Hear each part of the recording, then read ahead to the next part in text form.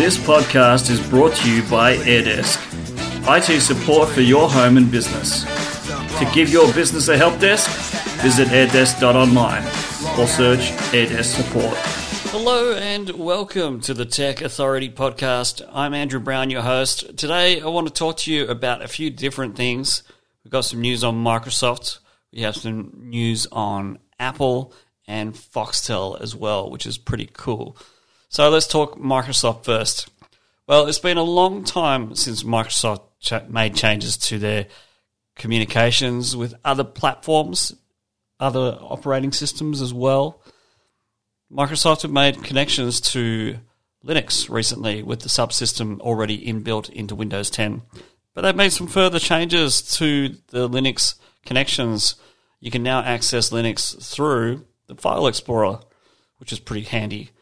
This enables you to access files directly off any other Linux system if you have one in your network, or if you happen to have one in hybrid mode through Hyper-V.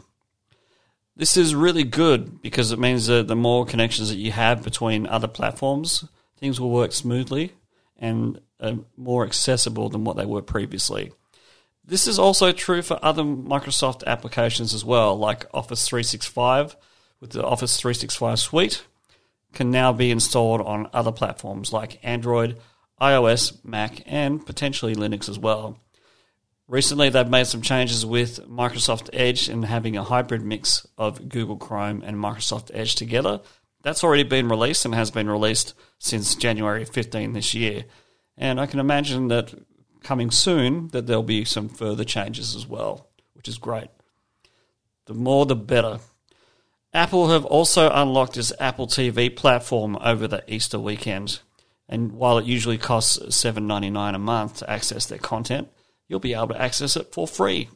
That means that you can access their original content, TVs and movies, series, and all sorts of stuff. So all you need is an Apple ID, which most people will have if you have an Apple product in the past or whether you still have one now.